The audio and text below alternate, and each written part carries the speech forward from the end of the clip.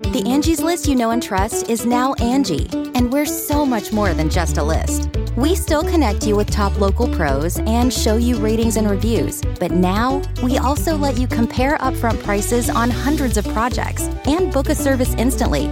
We can even handle the rest of your project from start to finish. So remember, Angie's List is now Angie, and we're here to get your job done right. Get started at Angie.com. That's ANGI, or download the app today.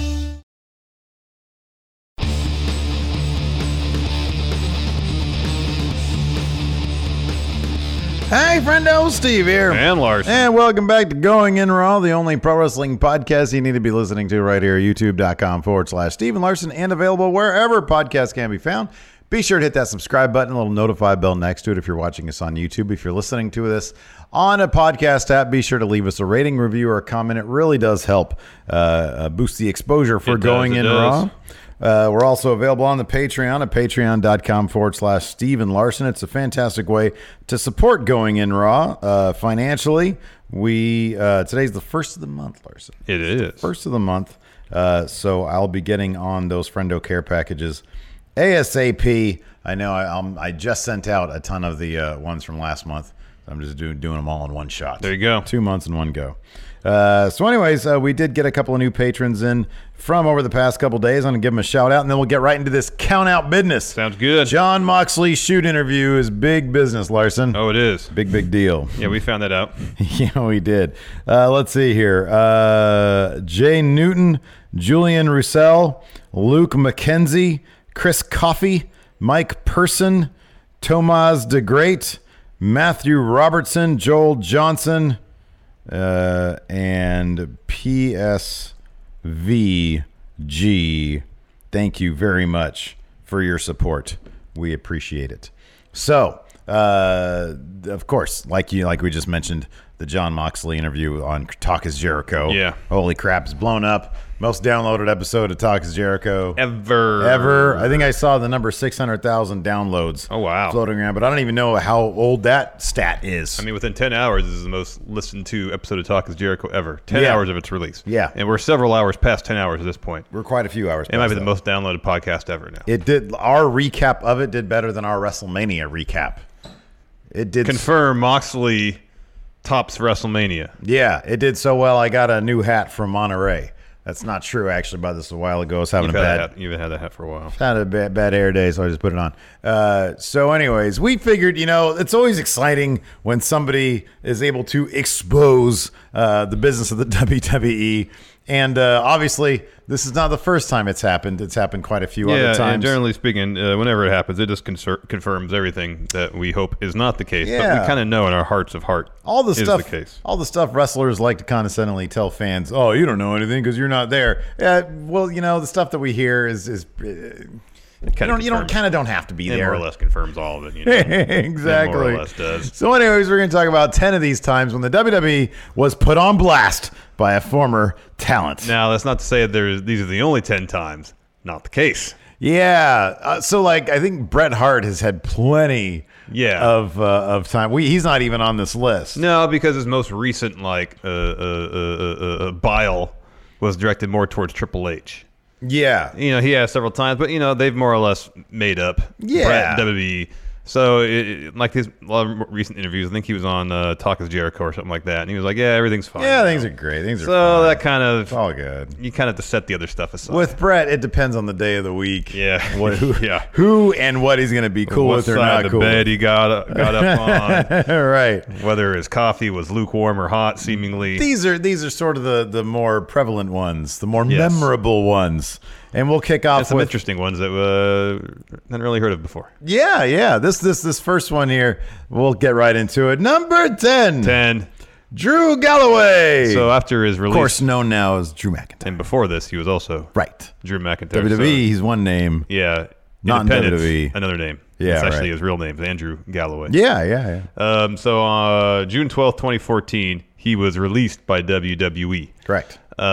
In WWE, he was Vince's chosen one. Mm-hmm. And he accomplished quite a bit during his first run. WWE as Intercontinental Champion, Tag Team Champion, member of a three-man band. That's the biggest one.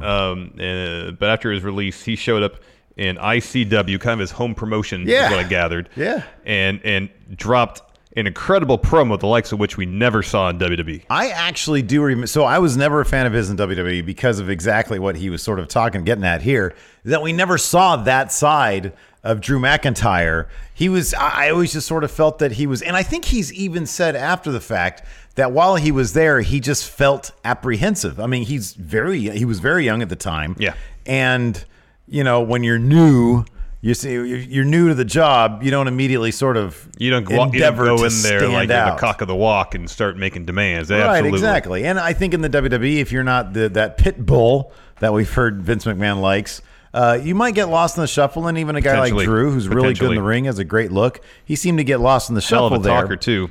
Oh, yeah, great talker. And I never knew that until I do remember actually watching this right after it happened, because everybody's like, oh, my gosh, you have to see this. Yeah. And, man, this guy comes off like he has been released from decades of prison, Pretty much, yes. He yes. is. It's like the end of the Shawshank Redemption, pretty much. Yeah, it is. It really is. And so he shows up.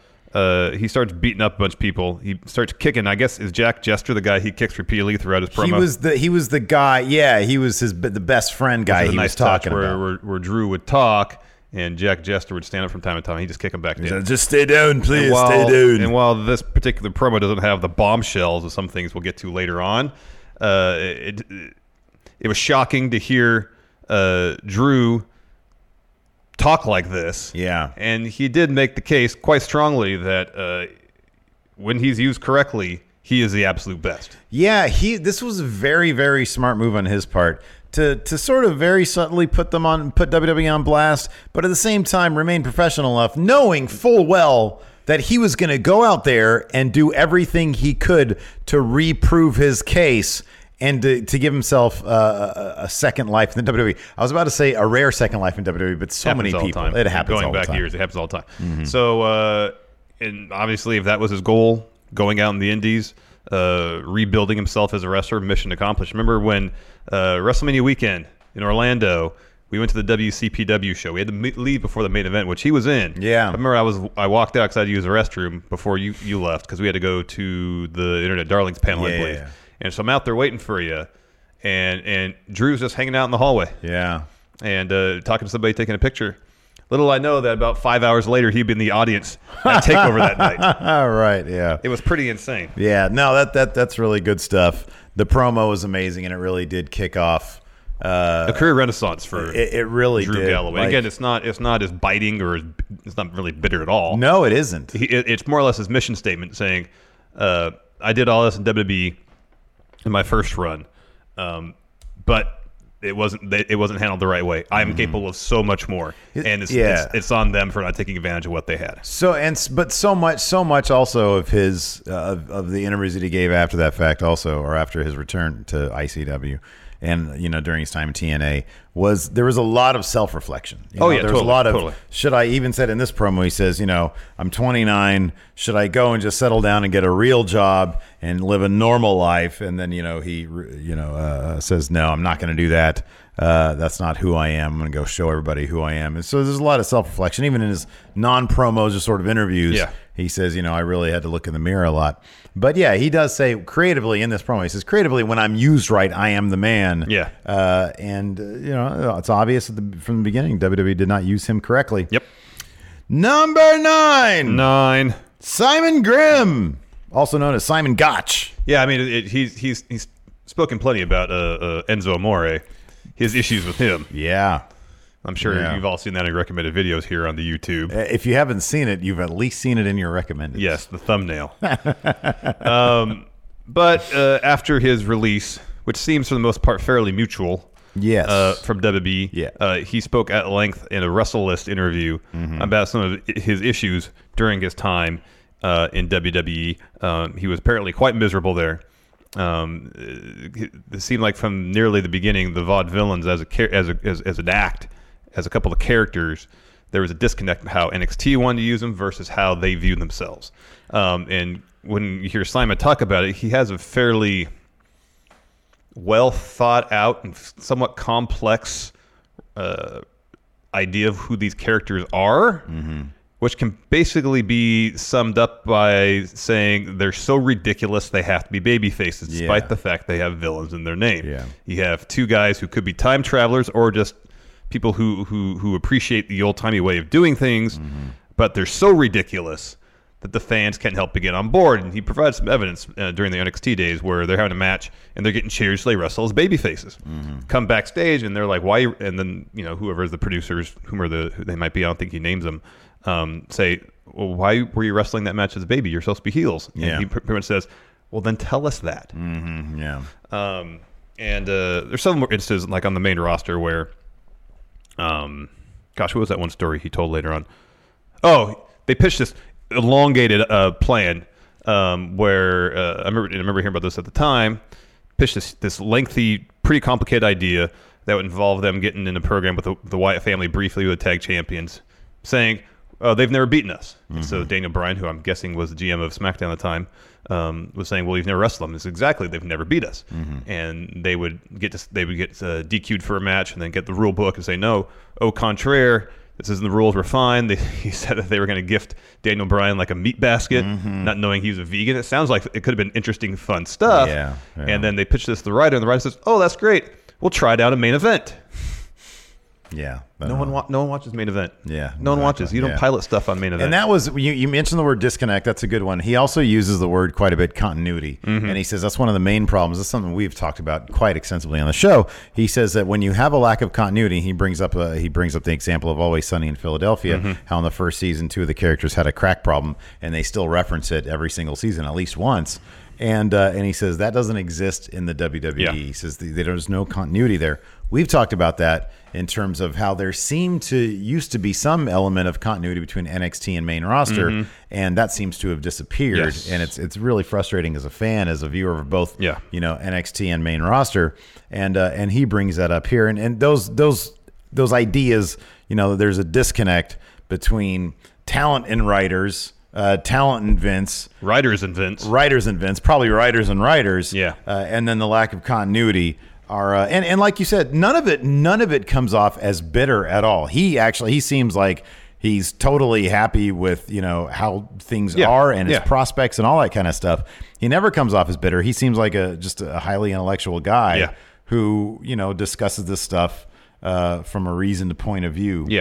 And he has a ton of interviews out there, including, of course, Simon Grimm Barry's Enzo Amore, which is a part of his RF video interview. One other thing he talked about in relation to pitching ideas is that an idea would be pitched to a writer, and it has to go through the process, which there's quite a bureaucracy involved. With, getting ideas up to Vince, and so he would talk about pitching an idea to the writers. It would have to go through the writers, get filtered through them before making its way to Vince.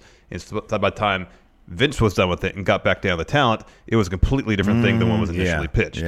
And he said, he used the phrase too many cooks in the kitchen, and that's kind of obviously one of the probably problems with WWE. Yes. All right, now let's move on to the people who might have a little bit of bitterness there, or at least a chip on the shoulder. Number 8.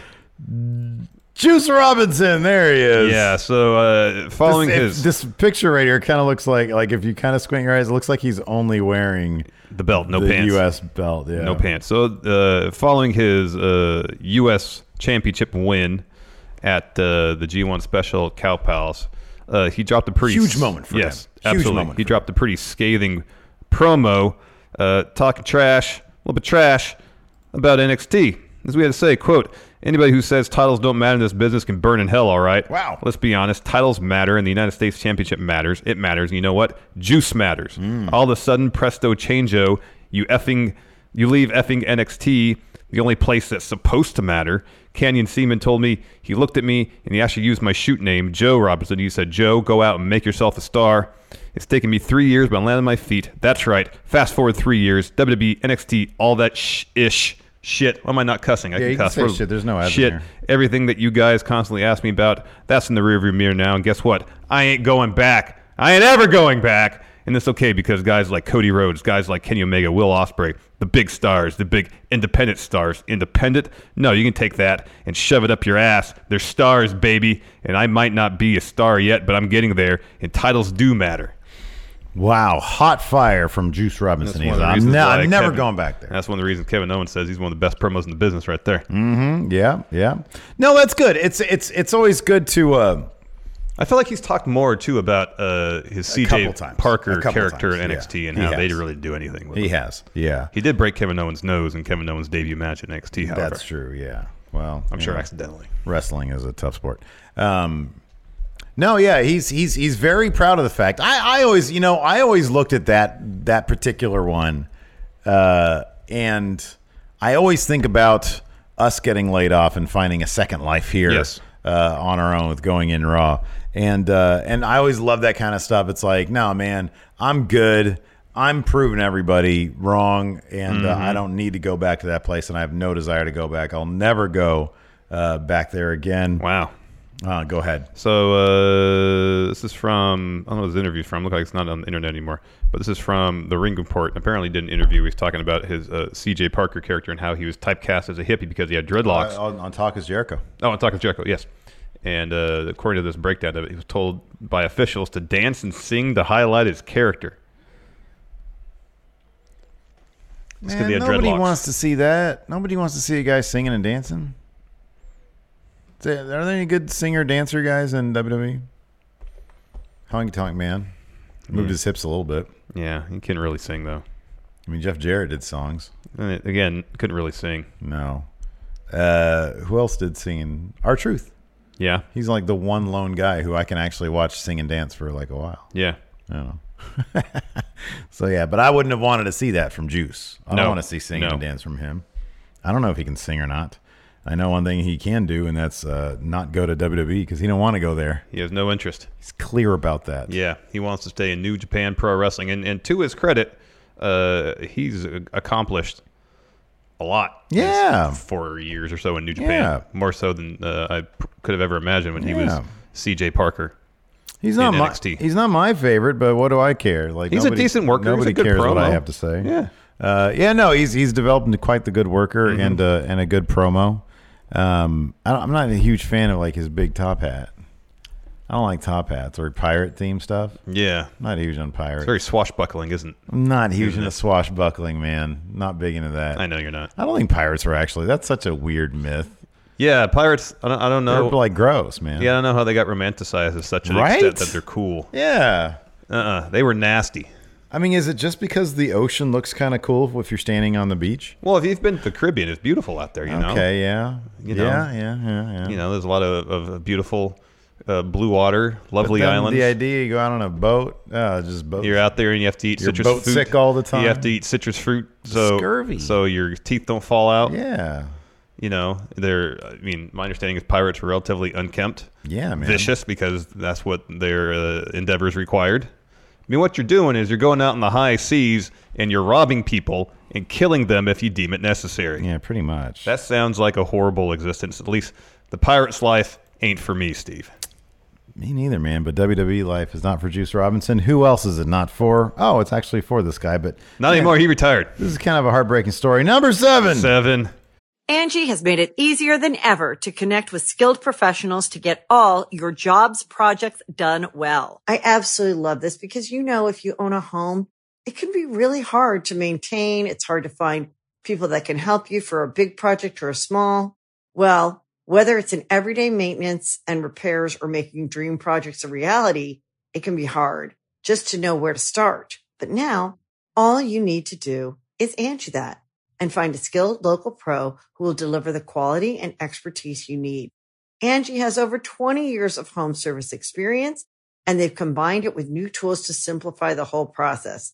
Bring them your project online or with the Angie app, answer a few questions, and Angie can handle the rest from start to finish. Or help you compare quotes from multiple pros and connect instantly, which means you can take care of just about any home project in just a few taps. Because when it comes to getting the most out of your home, you can do this when you Angie that. Download the free Angie mobile app today or visit Angie.com. That's ANGI.com. You can host the best backyard barbecue when you find a professional on Angie to make your backyard the best around. Connect with skilled professionals to get all your home projects done well. Inside to outside, repairs to renovations. Get started on the Angie app or visit Angie.com today. You can do this when you Angie that. Batista. So again, this is on one of his appearances on Talk is Jericho. He talked about the moment where Vince McMahon basically sapped his love of wrestling from him. Yeah, this was a big bummer. This was a total bummer. So as a cage match on Raw on November 3rd, 2008. I actually found the match. Oh, cool. And so it's a cage match between himself and Chris Jericho for the World Heavyweight Championship. Batista walked in as champion. Okay. And being a cage match, and Batista being a storyteller, wanted to enhance the story being told. He wanted to get busted open. Yeah. It's a cage match. He's probably got to hit the cage. He wants blood. Makes sense. From his perspective as a storyteller, he feels like it would enhance the story being told in the match. Therefore, despite the fact there's a no blood policy, he wanted to bleed. My appreciation for Batista increased a millionfold long after his run. Yeah. Because you take one look at the guy in the ring, and he's this big jack dude who had all sorts of charisma. But once you hear him talk about his love of performing and professional wrestling, storytelling, it's you can't help but absolutely fall in love with it. You know, like seriously, he's just the absolute. He just seems like a really thoughtful, really thoughtful dude. So they have a banger of a match. They have a killer match. Yeah. And towards the end, he bleeds, knowing that it's against the rules. He fully expects to receive some sort of punishment. So I guess they get backstage. Vince is so mad that he doesn't want to talk about it now. Yeah. He says, "Next show, or whatever, we'll discuss it." Yeah. And apparently, Chris Jericho tries to call Vince in advance of this. Vince blows him off. Doesn't want to talk about it. So the next time they're all around, it's Batista, Jericho, Dean Malenko, who's a producer of the match. Apparently, like they didn't tell anybody there was going to be blood in this match. They just took it upon themselves to do it. Yeah. And then the referee, Mike Chioda. Yeah. They're all sitting in this room. They describe it as a situation where the principal, Vince, is about to suspend these particular students. He also relates it to perhaps like a police interrogation. Yes, like the one-sided mirror behind them. They have like a mirror, or they have a monitor set up, and they do like a slow-mo recap. Like, and Batista's like, we all know what we did. And they spoke at like a secret camera angle. Yeah. There's like a weird like back of the arena camera. And he was like, nobody, that's never used. Yeah. They just have it. And Jericho, so that's why you can never pick your nose when you're there, because you never know what cameras are running. Yeah. And Batista's like, I don't know where this camera came from. Yeah. And so they're doing like the slow-mo recap, like there's a Zapruder film or an alien. They relate it's like a UFO video. Yeah. And you know, so you can see Batista evidently cutting himself, and they're like, why are you doing this? Like, we know, we've copped to it, we understand, you don't have to do this. But Vince seems like a guy high on theatrics, and so he doles out the punishment. Batista was thinking it'd be upwards of like $25,000, and then Vince doles out $100,000 fine for Batista, $5,000 for Jericho, which he said he almost laughed at. And then $5,000 for Malenko and for Chioda. And then Jericho, he says, you know, man, I couldn't believe, but it was the sweetest thing. Batista paid for all those fines. He took the hit for all those fines. Yeah, because he said that, you know, producers like Malenko probably don't get paid a whole lot. Same with refs. That's a lot of money. I mean, $100,000 is a lot of money for Dave. I'm sure he was doing pretty well for himself. Nonetheless, he said that stung so much. Yeah, he said it sapped my life. It sapped my spirit. It killed my love of wrestling. That's horrible. Yep. That's absolutely horrible. All that Dave was trying to do was enhance the story being told in the ring. Yeah. And to be punished because of it. I understand. They don't want, they have this weird hard blood policy. And here, look at the amount of blood. I pulled this match up. It's really not that bad. Look, that's hardly anything. I know, it's hardly anything. And I think Dave even said that he got busted open the hard way during the match too. Oh, no kidding. Like he juiced, but then he also got busted open hard way. Yeah. So, and it's funny because obviously, like after this, so this was on Talk is Jericho, either 2014 or 2017, I don't know. But obviously after this, you know, he came back. He was just back for this past year's WrestleMania. Yeah, for his last match. He because of his Hollywood fame now, he can write his own ticket. He can do what he wants. And if WWE, I mean, he said he's retired now and that's it.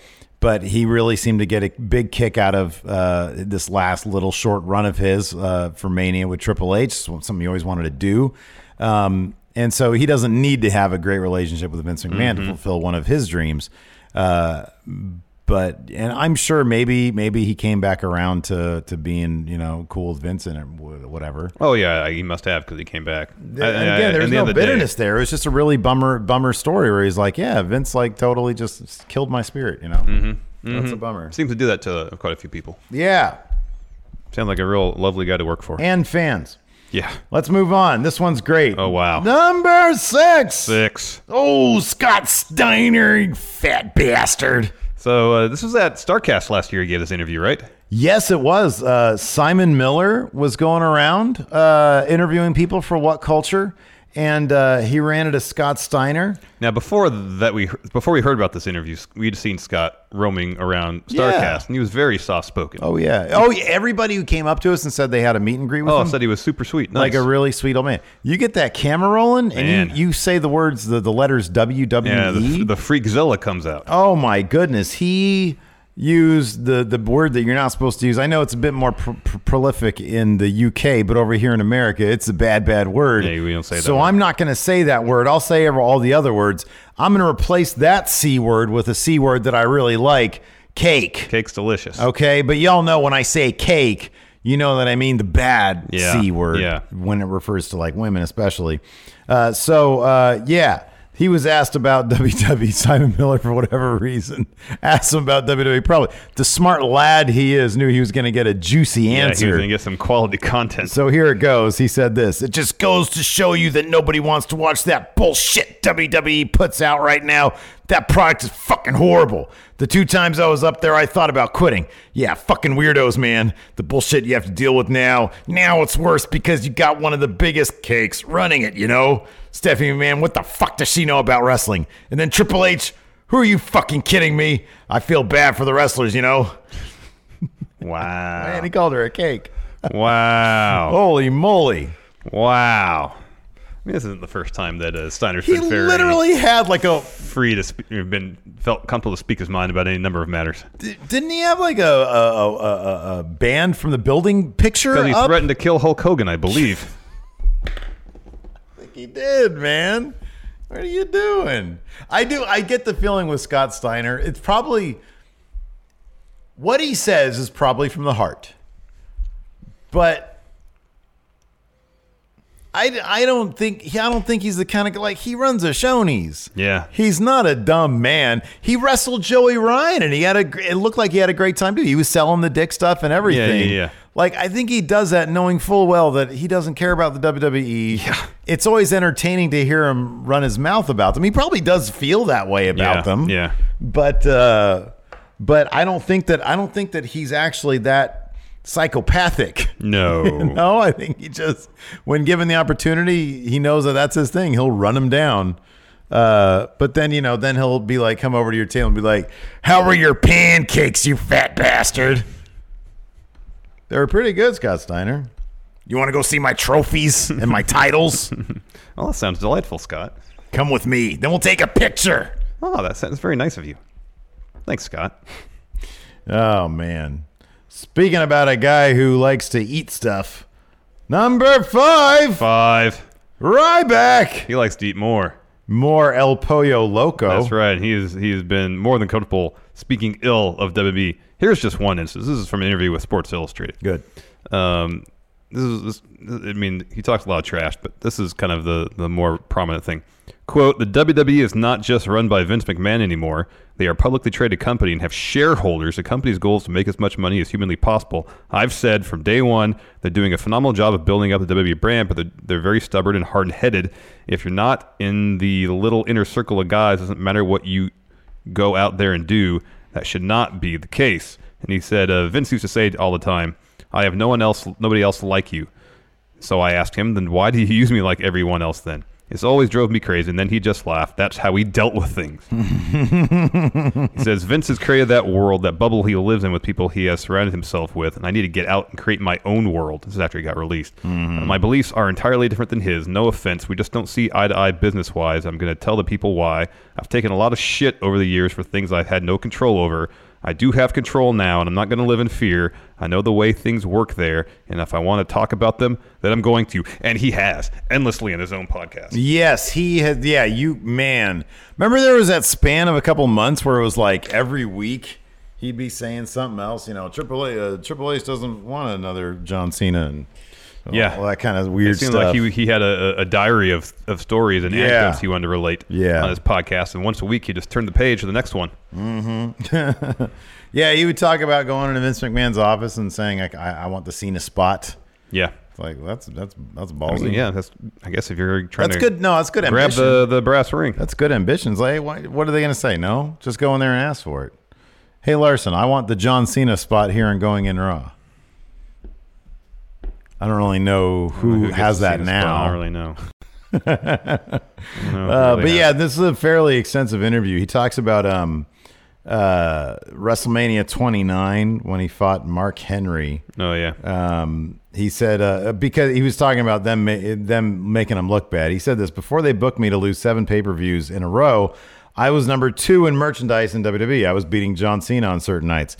I had half the amount of merchandise that he had, but would beat him in shirts, chains, and photos on some nights and be right there with him the rest.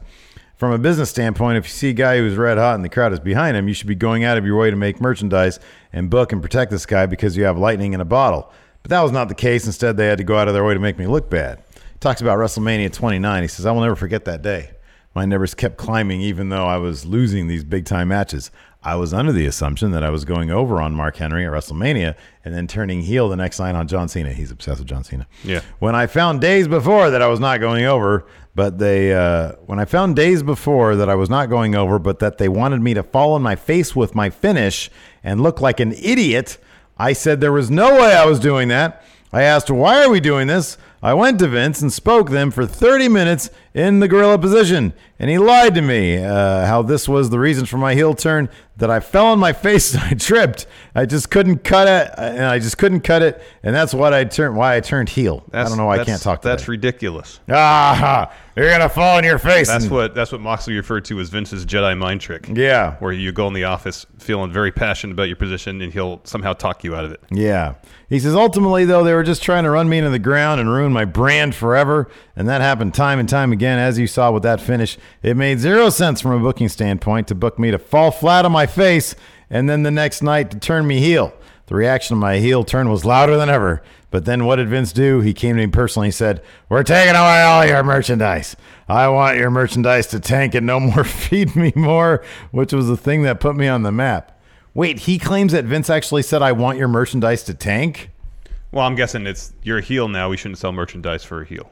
Yeah, but that's different than I want your merchandise to tank. Well, I mean, Ryback has his perspective, but that's the great thing about Ryback is that he has his perspective, which is it just sounds so distinctly like a Ryback perspective. It really does. Like when Vince told him that he was going to squash AJ Styles at WrestleMania. Yeah. So I'm sure that he hears things and then it goes through like a Feed Me More filter. Yeah. And then filter me more. And then he, regurgitates that information in podcast form or interview form, and it's highly entertaining. It is. It's like you're dealing with two people who have their own very distinct points of view. Oh, yes. Ryback and Vince McMahon. Yeah. Oh man. This is what I had to say about the writing staff. The problem with these writers who work for Vince is that they're scared. Everyone is scared. I used to tell Vince that all the time. I've told him, you have all these people who are scared around you. They can't truly do their job. They're always going to play it safe, and nobody's going to take chances. That's why you see these promos with guys week in and week out, playing it safe, staying within the guidelines, keeping the sponsors happy, and keeping it PG. They don't want to take a chance with anybody saying anything that could create controversy, and that's why you see the product the way it is. He's actually pretty spot on with that. Yeah. No, right. Ryback says a lot, and I think there's a lot of fire there. I think there's plenty of smoke, but I think there's a lot of fire there as well. Yeah. And you know what? I say good for him. This is a long interview. This is a really long interview. When he left, if you remember, he wished the WWE on their future endeavors. I think he was in the drive-thru at El Pollo Loco. Turned it around on them. He swerved them. Yeah, he turned it around on them. He wished them good luck. On future endeavors. Before they had the chance couldn't to do it to him. Exactly. Right. Once you've already... Cagey move from Ryan... Reeves? Yeah, Ryan Reeves. Ryan Reeves, yeah. Did he really change his name to Ryback? Did he do that? Ryan Ryback or just Ryback? Or am I daydreaming that? No, that sounds familiar. I'm sure it's out there somewhere. But God bless him. He's doing his own thing. He seems happy. He's still jacked. I don't really see his name pop up in terms of not wrestling. a whole lot, no. Not as much as I figured it'd he be. really hasn't gotten his any press from his podcast of late. Dude, he needs to be on All Elite Wrestling. They're the hottest thing. He's hot. Let's make that marriage happen. I don't know if that's going to happen. When I talk to Cody next, I'm going to be like, hey. You can bring it up. I'm two not sure words, how Cody. enthusiastic. Right back. It's one word, actually. Okay, fine. 2 words, feed me more. Enthusiastic he's going to be about it. Here we go. We're heading on number 4. Gail Kim. She's been very outspoken about WWE. Very. Well, through the years. When you hear about how she was brought into the company, my gosh. This is horrible. This is terrible. Jim Ross on his podcast discussed how he really wanted to sign Gail Kim ages ago. She was great, by the way. Yeah. She's awesome. But she's very outspoken, and she is not afraid to defend herself and speak her mind. She's not afraid to put WWE on blast. No. So anyways, Jim Ross, good old JR, said that McMahon came to him and said and asked, I'm gonna say this stuff as least offensively as I can. He says, you want to hire Gail Kim, right? He says, I don't know. I just don't know. Baffled, Ross told him how good she was in the ring and that a lot of guys like Asian women, and noted that there are Asian adult film sites. McMahon, seemingly shocked, responded with, no, get out. So Jim Ross sold Vince McMahon on Gail Kim by suggesting that guys like Asian-centric pornography, and McMahon was surprised at that. From all angles, that's a bad story. Yeah, that's not. And she responded story. to that and saying, "Yep, not surprising that Vince McMahon would have that reaction." I feel like she's like, man, I really like the wrestling is just can be such a carny business, you know, like that. God bless AEW. Because I didn't even know. So I didn't know what the sensory inclusion thing was. Oh, yeah. I didn't know what that was. They brought it up on the show, and I was like, oh, that sounds awesome, whatever it is. And then on Reddit, in the mod chat, they brought out the Reddit a post. picture of like this bag of various things to provide a fuller experience. Yeah, and like if you have like an autistic child... Yeah. You know, it's a lot of stuff that, you know, it's like ear canceling, noise canceling and like some stuff. Fidget toys to deal with anxiety and stuff. It was great. Man, like, and it's not, they're not like harping about it. They said, hey, this is something we have. I don't know what it is. They didn't explain it to me. I just thought, oh, well, that's cool. I just happened to find out about it on the mod chat. Somebody put it on there. Yeah. I didn't even see it on Reddit. Pretty amazing. And I was like, this is so cool. But they're not out there like flaunting it every day. No. You know? They didn't advertise that they had this package to give to people. They're proud about the fact. They're obviously proud about the fact that they're adding inclusivity, or that they're bringing that to the game. But they should be proud about that, and that should be something that's celebrated. But they're not using it as a public relations tool. Right? Like exactly. Yeah. With some of their philanthropic. But yeah, so endeavors. Gail Kim, in response to that horrific story, says nothing I'm really surprised at concerning Vince McMahon, and she tags him in the tweet too. She says, yes, it's in poor taste, but it's his character. Even as far back as 2011, she did an interview with Diva Dirt and talked about how the divas at the time were being told, like when they're actually, I guess, having good matches, that you're being too physical. You're getting too good. You're getting too good.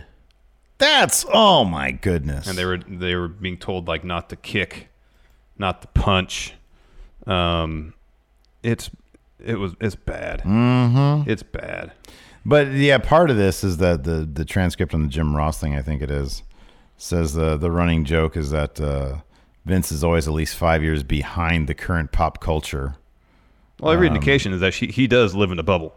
Angie's List is now Angie, and we've heard a lot of theories about why. I thought it was an eco move. Fewer words, less paper. No, it was so you could say it faster. No, it's to be more iconic. Must be a tech thing. But those aren't quite right. It's because now you can compare upfront prices, book a service instantly, and even get your project handled from start to finish. Sounds easy. It is, and it makes us so much more than just a list. Get started at Angie.com. That's ANGI, or download the app today. The Angie's List you know and trust is now Angie, and we're so much more than just a list. We still connect you with top local pros and show you ratings and reviews, but now we also let you compare upfront prices on hundreds of projects and book a service instantly.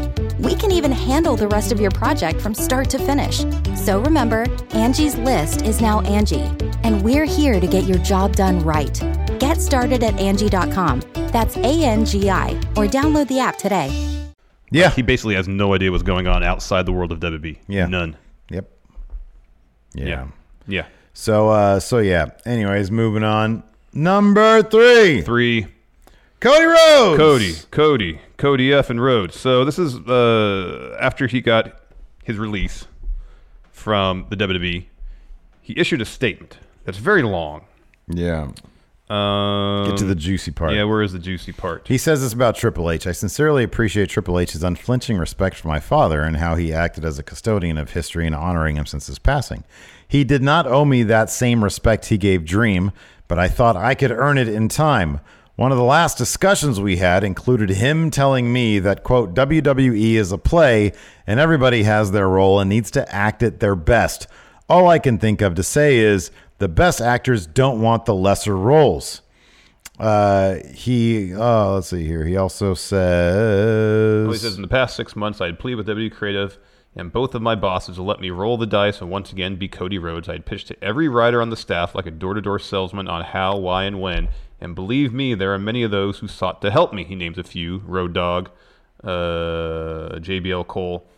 But for all that, both head writers on Raw and SmackDown, one pretending to be Brian Gewirtz, and the other too busy hitting on developmental divas, continued to not return my pitches or emails, and in face-to-face encounters tried to big league me by pretending to be on their clearly powered-off laptops, barely willing to listen to an idea considered beneficial to more than one talent. What's that expression? Don't take no for an answer. What do you do when you don't get an answer at all? So there I was, having done everything I could possibly do for 10 years to make the most out of both large opportunities and even the half-cocked ones like Paint Up Like Your Brother. Chicken shit and the chicken salad became my specialty, and with those worthy opportunities afforded me, I can only hope I fully executed.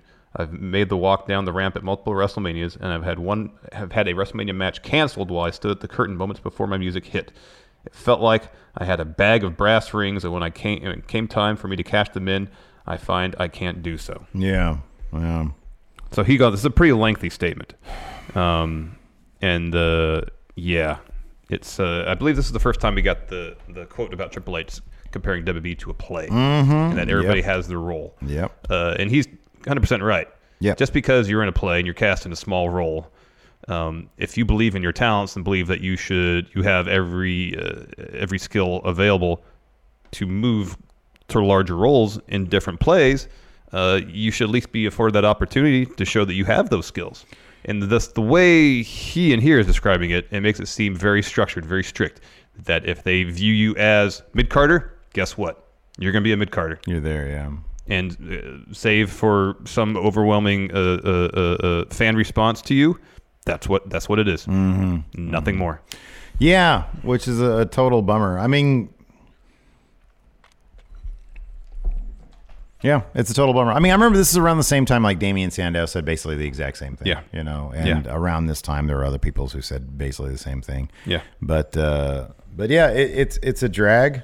And it's not like it, I mean, we were listening to the Pritchard podcast on the road to Vegas or back or whatever, and he was talking about how when it came to Austin and The Rock and their feud over the Intercontinental Championship, the original plan was for Farouk.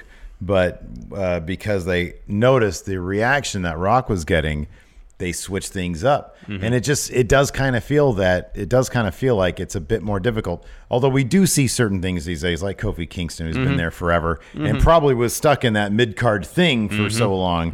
And then he found success with the New Day, and they did let the crowd carry him. Yeah. But it takes an overwhelming effort from the crowd. It pretty much takes an undeniable crowd response. Yeah, exactly. Where you're going to be in hot water with the fans if you don't react to it. Yeah. Yeah. We saw it with Daniel Bryan. I mean, by all accounts, they had no plans to do anything more than what they had been doing with him. And, because the fans got behind him, he made it in WrestleMania. Can you imagine being one of those writers at this point who, denied Cody and now basically because you didn't take and give him the time, he's had this big old, and this is not this. I don't mean this in a bad or bitter way. Big old chip on his shoulder to really become more. And now AEW is what it is. It's the hottest thing in wrestling, man. Yep. Speaking of AEW, let's get number 2, Steve. Number 2. John Moxley. I mean, we did a whole half-hour podcast on the bombshells he dropped in his Talk is Jericho appearance, but at the same time, it's more or less the same stories we've been hearing for years, just from the John Moxley perspective. Well, it's the fascinating thing about it is that this guy is a former WWE champion, and if I'm sitting there at home watching his career, he is treated as a main event level star. Yes. What's fascinating about it is that even though he's treated as a main event level star, you still always got the idea that there was so much more there that he had to offer. It just wasn't going to be in the WWE. Yeah. And you can even go back to before he was in WWE from where he came from, the deathmatch scene. And, the guy obviously is high on creativity. Yep. And WWE just doesn't seem to be the place that is. And then you take a look at, the stuff that he directly references, the doctor vaccination thing, which was just asinine. And the Roman lines about him having cancer. And it's like, man, you'd like to think that all these guys are on board with this. But no, when he's getting notes back, according to him, from Vince McMahon saying Dean needs to know why he's insulting the audience. Dean needs to stop rewriting his promos. He needs to read them verbatim. That's soul-sucking. It really is. And when Vince McMahon comes to you as a talent and tells you who you are, oh, that's horrible. that's insulting. That's what you. It's who you are. That's why the fans love you. Yeah. It's insulting. Yeah, it is. And if what we've been hearing is true, that morale backstage is horrible, that a lot of talents feel the same way that Moxley did while in WWE, it's going to be interesting in the next couple of years to see, especially if AEW really succeeds, how WWE fares. Well, are they going to change their approach? Are they going to change their approach to creative, how they handle talent, if they get talent more involved in their creative? Yeah. To a certain extent, I understand, going back to what Ryback said, WWE is a publicly traded company. They're very strict on what they want the presentation to be in terms of a PG, family-friendly product. I get that. Maybe to a certain degree, Vince is scared of handing a live mic to people without very strict rules.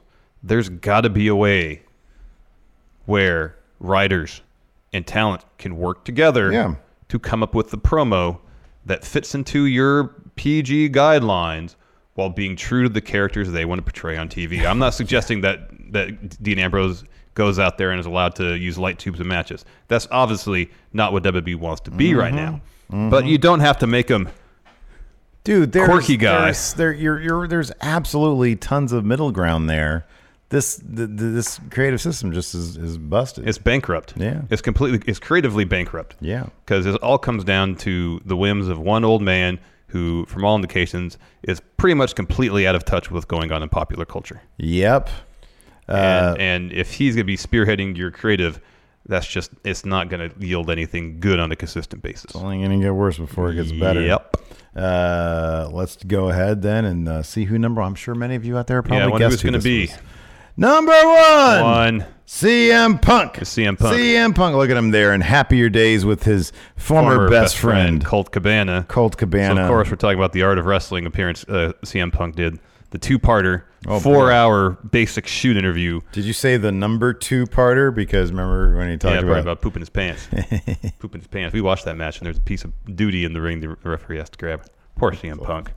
All the Z-Pack they gave him. Well, too much Z-Pack. He goes like super in depth, not just in terms of the creative stuff, his relationship with Vince, with Triple H, all the health issues he had. Oh, so much more of his podcast had to do with the fact that they just run these bodies into the ground. Yeah. It's like when he talked about creative, it was like, I wrote 14 weeks of Oh no, that was in the documentary. Yeah, and that's when they weren't doing much with him. This mostly covered when he was at his peak. Yeah. He didn't really bitch too much about creative stuff. No, it was more about his relationship with Hunter. It was about his relationship with Hunter, and it was mainly about just how ragged he was run. Yeah, because it was odd too, or seemed odd, for a guy who was at the very top, that he would be run into the ground and still have to go and go to Vince and say, "Where's my full payout?" Yeah, I know. Like he made it seem like that Vince was constantly trying to stiff him for money. All the while he was being fed antibiotic cocktails to keep him in the ring, which would lead to him apparently with terrible headaches and shitting his pants. Yeah. And it's terrible. Yeah, no, it really is. It is a fascinating listen, and of course, it led to a big lawsuit brought on Punk and Colt Cabana by WWE physician Chris Amon, alleged by CM Punk to have been bankrolled by Vince himself. Yeah, and of course, that ended up. Not only falling flat, CM Punk and Colt Cabana both came out on the winning side of that, but it also ended up splitting up the friendship of CM Punk and Colt Cabana due over lawyer fees, basically, which can get over money, which can get that's nasty business right there. But yeah, it is by far the biggest blast and most prominent blast because it was on Thanksgiving that it was released. Yeah. He talks about how he got officially fired on his wedding day. On his wedding day, yeah. Yeah, he found out on his wedding day. He thought he was going back. That's the crazy thing about that whole thing. He thought he was going back. He walked out on the Raw after the Rumble because he was concussed. And he thought, it's sort of like a Sasha Banks situation where she was fed up. She wanted some time away. Apparently, Sasha was granted, and I guess with the idea of her being brought back. But in this case, Punk just walked away and with every thought that at some point he would return. Yeah. And then he was getting married, and he got a FedEx saying that he was terminated. Yeah. Crazy stuff. Crazy stuff. Yeah. So anyways, that's it. If you guys have any suggestions as to or stories about other wrestlers putting WWE on blast, absolutely let us know. Let us know in the comments or on Twitter at Real Going In Raw. We're also on the Patreon, patreon.com/Steven Larson. Thanks so much for watching. Until next time, we'll talk to you later. Goodbye. Be a part of Going In Raw today at patreon.com/Steven Larson. Starting at $1 a month, you can enjoy Going In Raw ad-free, gain access to the daily 30-minute Going In Raw post show, exclusive merchandise, and so much more. Support Going In Raw today. Click the link in the description. You can host the best backyard barbecue when you find a professional on Angie to make your backyard the best around. Connect with skilled professionals to get all your home projects done well. Inside to outside, repairs to renovations. Get started on the Angie app or visit Angie.com today. You can do this when you Angie that. Angie has made it easier than ever to connect with skilled professionals to get all your jobs projects done well. I absolutely love this because, if you own a home, it can be really hard to maintain. It's hard to find people that can help you for a big project or a small. Well, whether it's in everyday maintenance and repairs or making dream projects a reality, it can be hard just to know where to start. But now all you need to do is Angie that and find a skilled local pro who will deliver the quality and expertise you need. Angie has over 20 years of home service experience, and they've combined it with new tools to simplify the whole process. Bring them your project online or with the Angie app, answer a few questions, and Angie can handle the rest from start to finish. Or help you compare quotes from multiple pros and connect instantly, which means you can take care of just about any home project in just a few taps. Because when it comes to getting the most out of your home, you can do this when you Angie that. Download the free Angie mobile app today or visit Angie.com. That's ANGI.com.